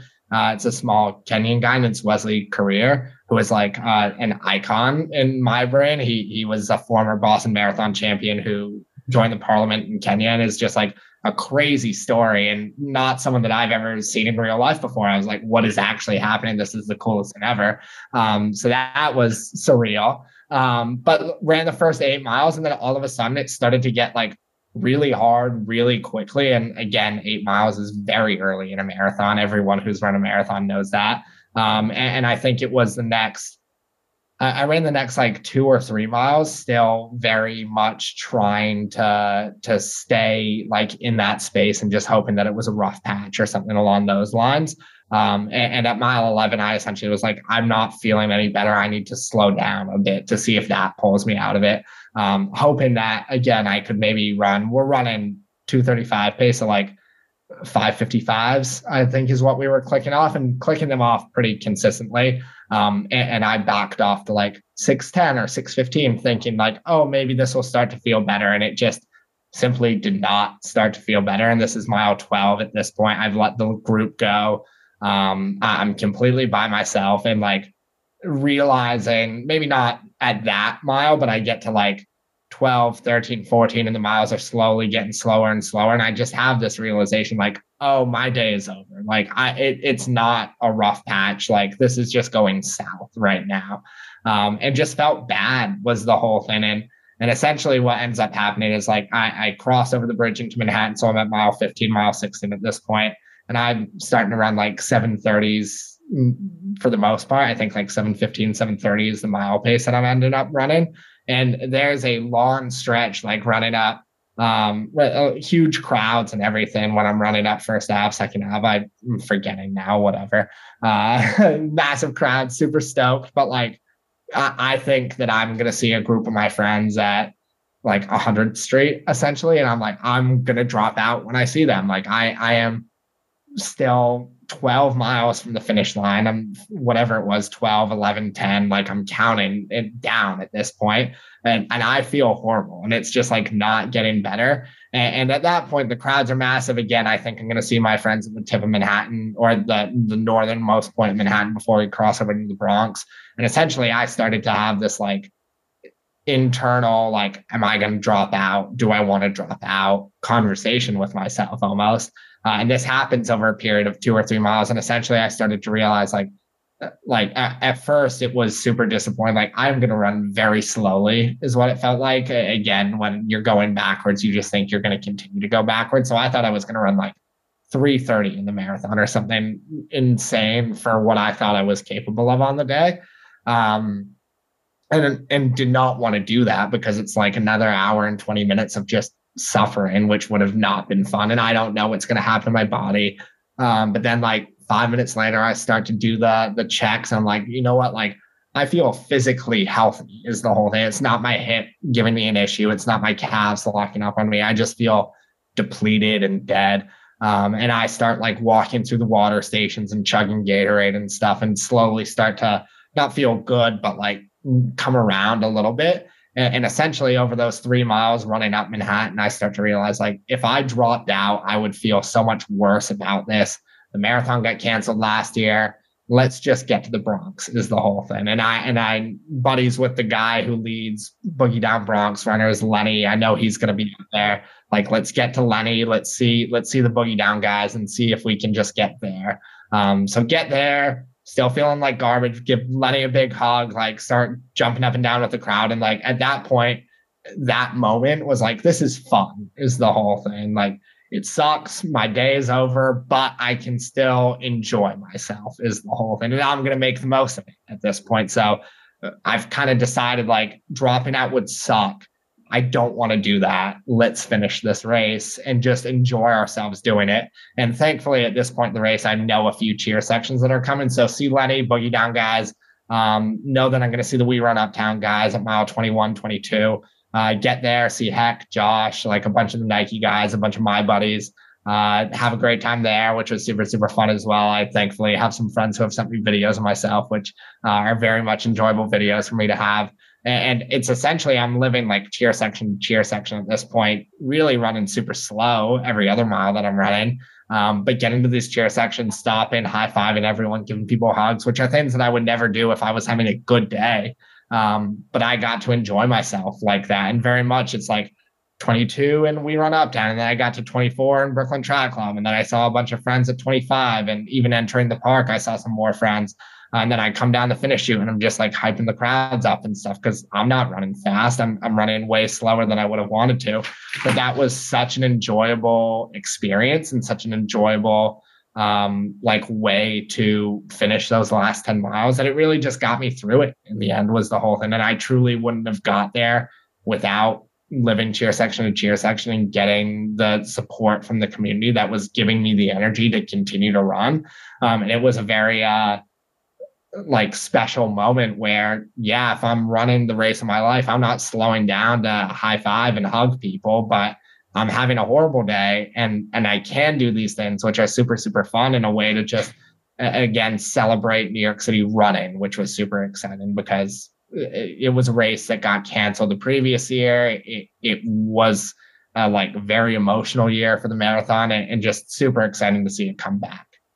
I mean, it's an absolute case study, man, because when we're ripping, and ripping is whatever your fastest day is, it doesn't matter if you can run a 231 like Tim, or you can run a 218 or a 440 or a 320 or whatever. It doesn't matter what time it is. Ripping is running your fastest and at your most controlled, at pushing the envelope day. Sure, we're going to hear people shout our names out and, passing through Boogie Down in these main sections. Man, you should be friggin' giving it up, man. Those people are out there, man. They're making our day. Or other people out there that make signs for us, or the CPTC people, or the other run club people, man. I'm blessed that people know who the hell I am, and they're screaming out, "Go Ron Runs NYC" or some shit. And I'm just like, I'm back from the dead instantly, man. I'm like, let's fucking go, man. Let's go. Like in 2 seconds, man. I remember my boy Greg Mackin was up, and he's running with Boogie Down now. He was up just past them on the last bridge, the last fucking bridge or whatever. That lady has that sign every year, which is my favorite, because you do, if you see one more bridge, you literally might kill somebody. It's like, I'm not running up any more bridges. I don't want any more bridges. Just get them off the course, And it can change everything, man. It can change everything. So you had so many decisions to make. You're checking the systems on a body like a pilot, like, is it the hip? Is it this? Is it that? And I'm happy, man, that you came down where you did, because if you really were hurt, then the right move is to drop out. We put so much glory and attach so much glory to people powering through and grinding and pushing, and hell, man, my motto is stay in the fight. So, man, and I'm guilty of it myself, man. I don't ever want to feel like I backed down or I didn't push through. But there are some times when we're not supposed to, man, when we're really broken and we're really injured and we're really hurt. The right move is to step off the course. But when we're just struggling because we weren't healthy and we couldn't get it together during a training cycle, and all the changes we tried to make that just didn't work and our fitness suffered because of it, and you're not going to feel good when you're trying to rip, 530s and 540s and 550s. And then, you got all your answers because you made all the right moves. I mean, you backed off to like 610s and you backed off even further. And when you're backing off almost a minute a mile and you're not feeling any better, then something's wrong. Okay. And, maybe you weren't feeling great physically. Like, there's all kinds of other things. It isn't just your mileage and your body, but it's so cool that through those sections, because I've been there, man. I've been there in London when it was 80 degrees, and I had a friend, Greg Lemos-Stein. I don't know if you know Greg, but he ran for Central Park Track Club, still does, and he's got a running podcast, Cloud 259, and Greg lived in London at the time, and he had told me he was going to meet me at a point on the course, and I had run Boston 6 days before. It was the monsoon, right? So they're 6 days apart. You go from a monsoon and hypothermia, it's 82 degrees in London, and a guy died on the course. A sub-3 marathoner died on the course, so I was dizzy. I was wobbling. It was everything you're talking about, just not being in a right state of mind. And I told myself, just one of the steps you took along the way, I just need to make it to Greg where his family's going to be. And I'm just going to go to him and I'll go home with him. I'm not going to finish the race. I don't know if it was 16, whatever it was. And then as happenstance would have it, he wasn't there because I was so much behind what my normal time would be. He just figured I dropped out or whatever. He missed me. And then so he moved on in the course and I never saw him. So I kept going and I finished. I didn't have as dramatic an experience with you. I don't know as many people in London at different stops to kind of pick me up, but I just think it's so cool that each one of those places along the way, you found something to focus on other than yourself, to share some joy, share some good energy. And you realized you thought it through. Like, what were you going to feel like? Because that's what people don't stop and think about. Like, hey, man, if I punch out here, how am I going to feel? Forget about an hour or two from now, a day or two from now. How are you going to feel a month from now or 3 months from now? It was the 50th New York City Marathon, man. So kudos to you, bro, man. You stayed in there. You got it done. And you finished it and you learned a shitload of stuff, right? Man, how much did you learn? A lot, right? Yeah, like it's just a completely different experience for sure. And like you kind of learn that, yes, you can push through. That's obviously an important one. And you said it as well, like that's a conversation that I've had with a lot of people. Like if my body was broken in some way, I fully would have stopped. Like in no way am I going to force myself to run another 12 miles if I think my foot's broken or something like that. And there's very real reasons why people step off the courses. It was just the larger realization of like, every reason I had to stop was mostly because I just overestimated how fit I was in the end. Like in the doing the check of my body, it was just a realization like, oh, I just miscalculated today and that sucks. And like, now I'm suffering the consequences of that. But it in my brain once I thought through it, wasn't a real reason to stop running. Like I was having a bad day in the context of it, but it wasn't a bad day that was going to be worse by running another 12 miles slower than what I had wanted to. And that was a super important one of like, it was totally worth persevering through that. But then also the community piece was the bigger one. And you said it, like 50th anniversary, first race back since COVID, obviously a smaller field. But like all of these crews and communities, and again, going back to like how I got started in running, the people that very literally brought me into the sport, it was super special to have this experience where I was able to maybe like interact with them significantly more than I would have if I had been running a good day. And that shift in focus of like, hey, let's just have some fun with it. Let's hype the crowds up a little bit. Let's have fun with those guys. And who knows, maybe there's someone who saw what was happening or like, hey, I want to run the marathon now or something like that because it looked way more enjoyable than I probably look when I'm trying to run way faster. Like that, those are the things that are fun. And those people are out there. They're out there for hours. I've been part of those cheer sections. It's a special experience. And it's fun when someone interacts with you is the whole thing. So they're out there giving their energy to the runners. I might as well give something right back to them is the whole thing. And it's a give and take. And yeah, like again, not the race that I wanted, but definitely one that I'm going to remember for the rest of my life for very different reasons than 2018 or 2014 or whatever it might be. But still memorable nonetheless.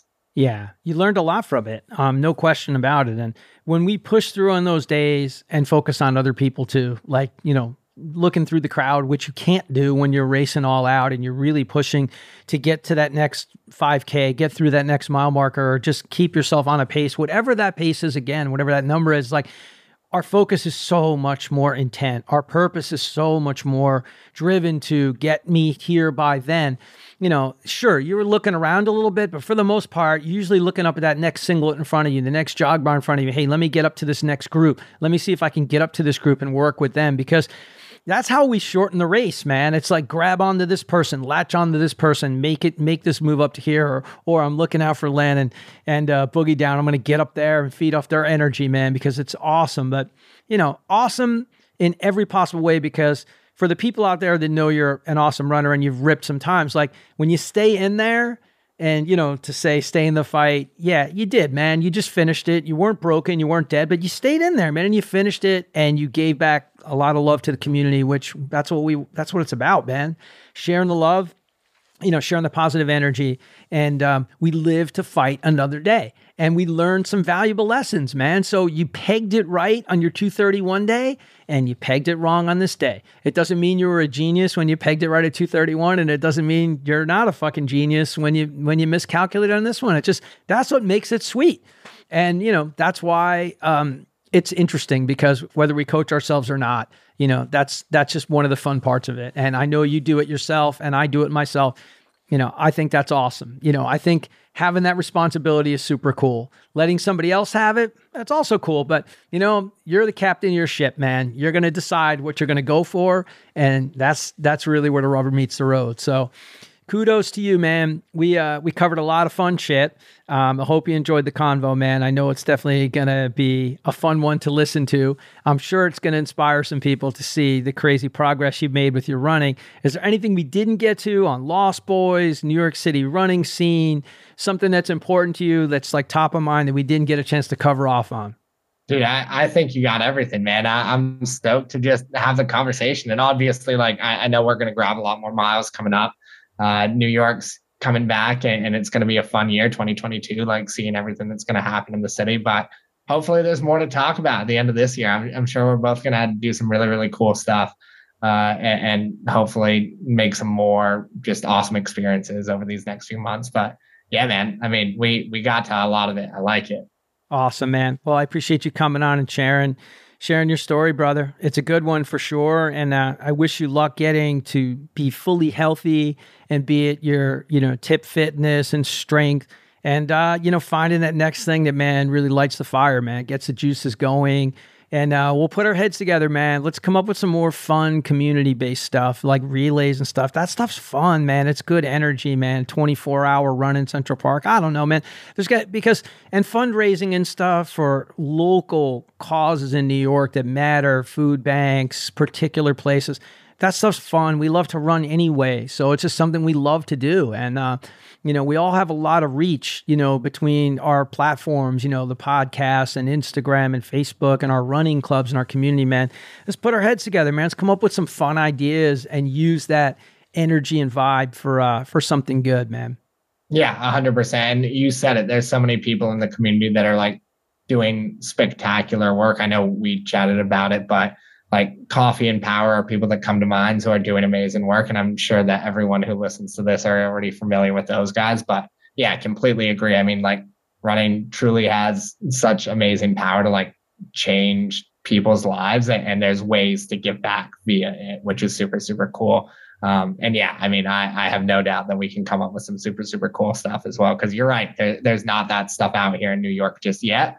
And I think there's space for it. There's people doing amazing work already in the city, but there's always space for more of it, which is the exciting thing. Yeah, no doubt. Well, we'll put our heads together and get the juices flowing, brother. Well, appreciate you again coming on and sharing. And we sign off every show telling everybody to keep lacing them up, keep getting out the door. And like the sign says above me, always remember to stay in the fight. Wow. Good times talking with Tim Rossi. Super fun learning about the genesis of Lost Boys Track Club and the vibe and fun impact they're having on the community in running from end to end, track and field, cross country, marathoning. They're just giving a lot of love out there and really positive shares. And just kudos to Tim, for him and the crew for creating that buzz and that great energy around running and just supporting other runners, what's going down out there on the scene. And really enjoyed getting to know him better, man. What makes him tick, what got him involved in running, what's gets him so fired up, what gets the juices flowing, and kind of what's next on his list and what he's going to be chasing after. So excited to follow his progression. 2:31 marathon, 1:11 half, like super fast, dude. He's got major wheels, and love to see where he can take it when he continues to get stronger and healthier and build and take it to the next level. So good one, man. Really enjoyed it. Hope you all did too. Please continue sharing on Instagram, Strava, Facebook, and any other platform you can. Spread the good word.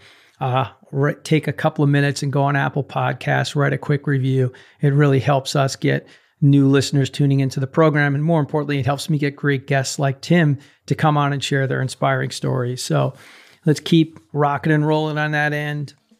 Keep lacing them up, my friends. Keep getting out the door. And always remember to stay in the fight. Peace out, my friends.